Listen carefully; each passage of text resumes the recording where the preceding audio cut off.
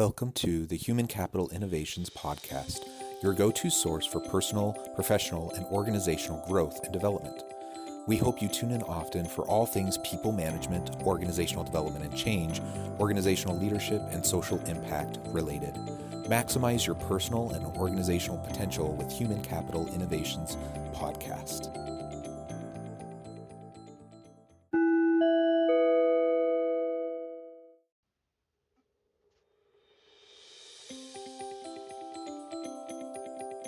Welcome to the Human Capital Innovations Podcast.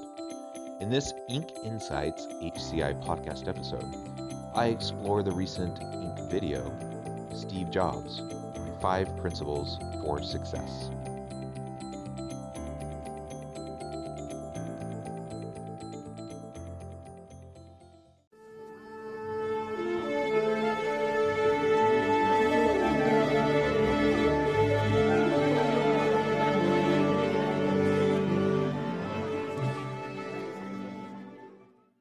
Welcome back to the Human Capital Innovations Podcast. In today's HCI podcast episode, we're starting a new Inc. Insights series where I'll explore recent Inc. videos. Today, I'll be looking at the recent Inc. video, Steve Jobs, My 5 Principles for Success. Steve Jobs was one of the most innovative leaders of our time, creating iconic companies like Apple, Pixar, and Next. I'll be exploring what he identified as the 5 key principles of his success and success for other leaders. And I'll catch you on the flip side of this first clip. Steve Jobs was one of the most innovative leaders of our time. The genius entrepreneur followed these 5 principles as a path to success. 1. Follow your passions. Do what you love is a line Steve Jobs delivered in his famous Stanford commencement speech. In a public appearance alongside Bill Gates, Jobs explained the role passion played in driving his success. People say you need to have a lot of passion for what you're doing, and it's totally true, Jobs said. The reason is because it's so hard that if you don't have it, any rational person would give up. Do what you love. Do something that you're passionate about. Now, I know this sounds very cliche and also not always particularly realistic. The reality is that we all have to do work that we don't always love. We can't always do the types of things that just get us super excited and get us hopping up out of bed, racing off to work every morning. There are going to be times where we're doing drudgery work, where we're doing the type of stuff nobody else wants to do. It's the nature of work that sometimes we get to do really cool, fun stuff that excites us, and at other times we have to do more mundane things. So I don't think Jobs is suggesting that we only do work that is always going to be exciting. And in fact, that's not sustainable to be working at a passion level and a high energy level all the time. We simply can't do it. And it will lead to burnout if that's what we're trying to accomplish. But if we recognize the importance of having passion and a balance in the type of work that we're doing, then I think we can accomplish what Jobs is talking about. I know that some of the things that I do, I really love doing, and I get excited about it. And even if I don't feel like doing something on a particular day because I'm feeling a little bit lazy, I know it's meaningful. I know it's impactful. I have passion for the topic. I know I'll be able to help people through what I'm doing. And so I get up and I do it. But that doesn't mean there aren't technical things I need to do or more mundane types of things that I need to do to see my idea through to implementation, or so that I can actually have the impact that I'm looking for. That's just the nature of it.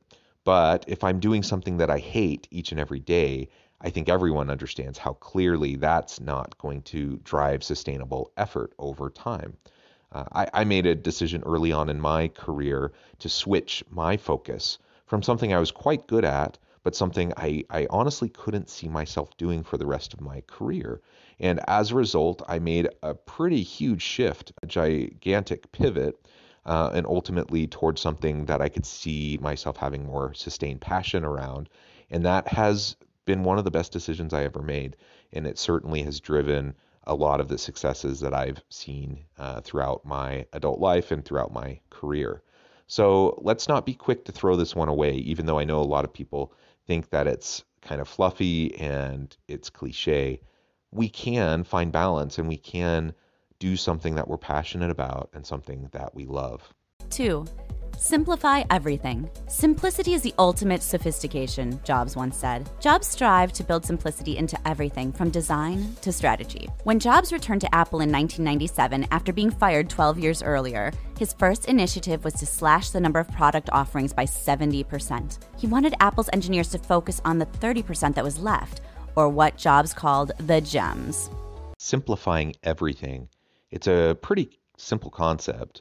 And as someone who strives for minimalism in my life as a general principle and rule, this one really resonates with me. Simplifying everything doesn't mean watering things down. It doesn't mean not working hard to be thorough in your industry and providing meaningful products and services that people will value. Actually, quite the opposite. Focusing on more specific elements and simplifying actually can drive greater market success because you're focusing in on those elements that you're really good at, that have the most promise. And so often we find ourselves spinning our wheels around this huge catalog of offerings that ultimately we just cannot see through. We just don't have all of the resources to put the attention towards each of those elements. And so what Jobs did and greatly reducing Apple's product line and focusing in on what their hidden gems were, what they were really doing well, it makes a lot of sense. Now, does that mean you have to take a look at your organization or your unit that you lead and try to find ways to cut out 70% of what you're currently doing? No, not necessarily. But you do need to be asking yourself, why are we doing what we're doing? Does it make sense to continue doing everything that we're currently doing? And most of the time, the answer is no. Most of the time, we can simplify. We can refocus our efforts. Focusing our efforts doesn't happen when we have 100 different things happening. That's not focus. That's a shotgun approach. But we can focus our efforts on those things that really have high potential. We can fall forward and fail fast and experiment. And when things aren't working out, we don't just keep doing them just because we're doing them or because we're afraid of hurting someone's feelings who has put a lot of work into it, but rather we pivot and we focus on those things that have the greatest potential.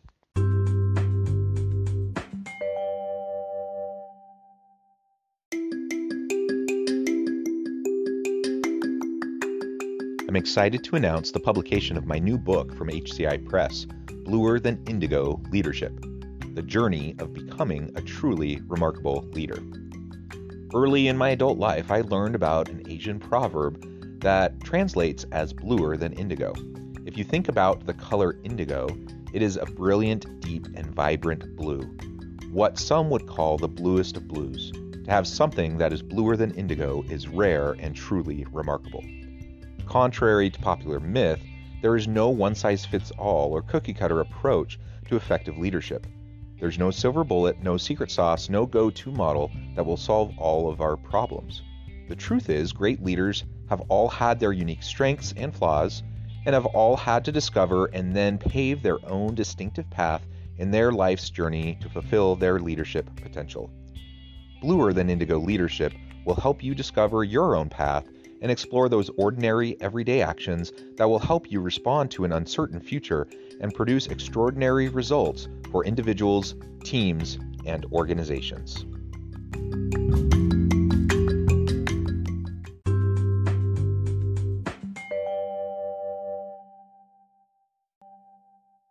Three, unleash your creativity. Jobs once said that the secret to creativity comes down to trying to expose yourself to the best things that humans have done and then try to bring those things into what you're doing. For example, Jobs roamed the kitchen appliance aisles to get ideas for the Apple II. Jobs studied the Ritz-Carlton before opening the first Apple store. Creativity doesn't just happen. Expose yourself to ideas outside of the field you're working in. Now, many people believe that they're not creative. They think that some people are inherently born creative and have that creative element to them, and others just don't. What we know from the science is that that's not actually true, that anyone can be creative. It's about the environment we're in and how we work at the creativity. So the examples that were briefly shared about Jobs going and observing other areas that were completely disconnected from his industry and from Apple. He did that to get ideas. So in some cases, he's coming up with new, really creative, innovative ways of thinking about Apple and technology in his product line. But in other ways, he's just gleaning the best ideas from other areas. And so when we create an environment in which we have broad exposure to a variety of viewpoints, a variety of different inputs, and we're constantly exploring and questioning, looking for these ideas everywhere that we are, then we don't need to reinvent the wheel. We don't have to come up with the next Nobel Prize winning idea. We just need to simply curate knowledge and curate the creative things that are happening out there already and start to integrate them and synthesize them into something that will help our business. Much of innovation and creativity is simply being able to see the connections others don't see. 4. Create insanely great customer experiences. Jobs believed that the key to the Apple Store's success was its people. Apple hires for personality. They can teach anyone to sell an iPad. They can't teach friendliness. Hire for personality and culture fit first. Customer experience is about being customer centric, and it's about being employee centric, because it's the employees in your organization that are going to drive customer experience. When you value your people and when you invest in them and when you hire according to culture fit and according to who's going to be able to provide the best customer experience, then lo and behold, customer experience goes up. And there's so much research to show that when your employees are more motivated, more engaged, and more satisfied with their work, when they find meaning in what they do, that the experience of customers and customer loyalty and customer commitment to your brand, that it all goes up. So if we want to create an amazing customer experience, we need to value our people and we need to have a people-centric organization. 5.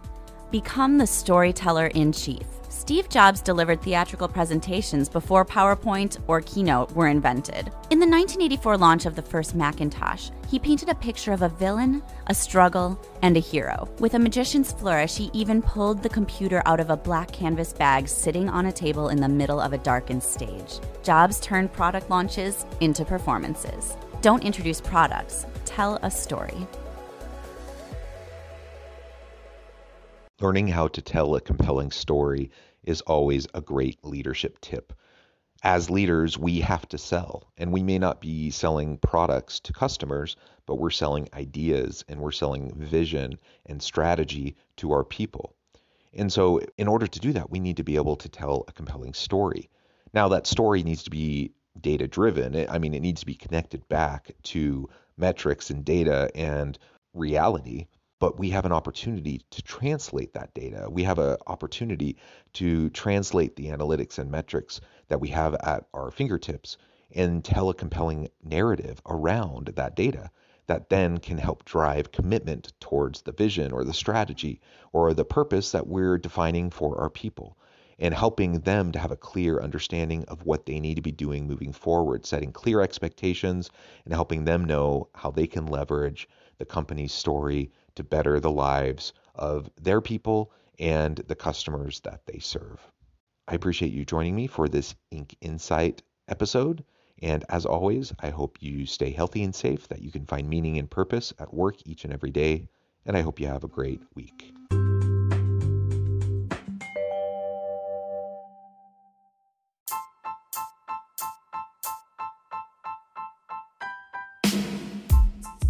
The alchemy of truly remarkable leadership.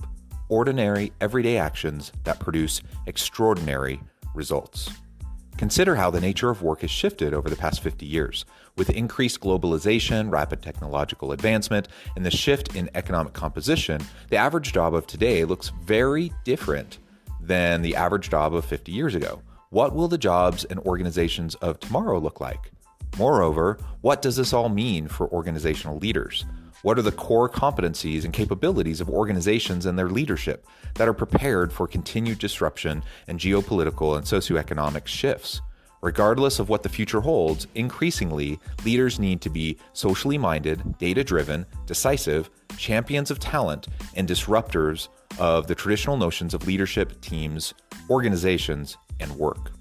The alchemy of truly remarkable leadership will help you to explore your own leadership competencies and capabilities and consider ways to apply and implement them into your workplace and personal life.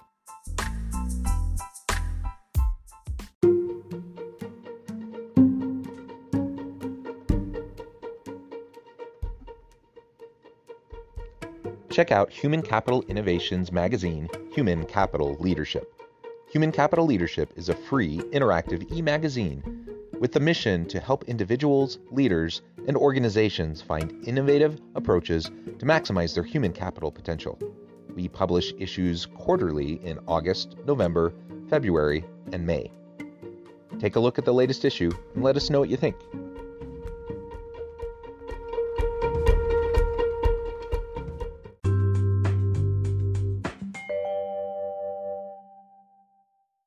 Thanks again for joining us for this episode of the Human Capital Innovations Podcast. I hope you stay healthy and safe and that you have a great week.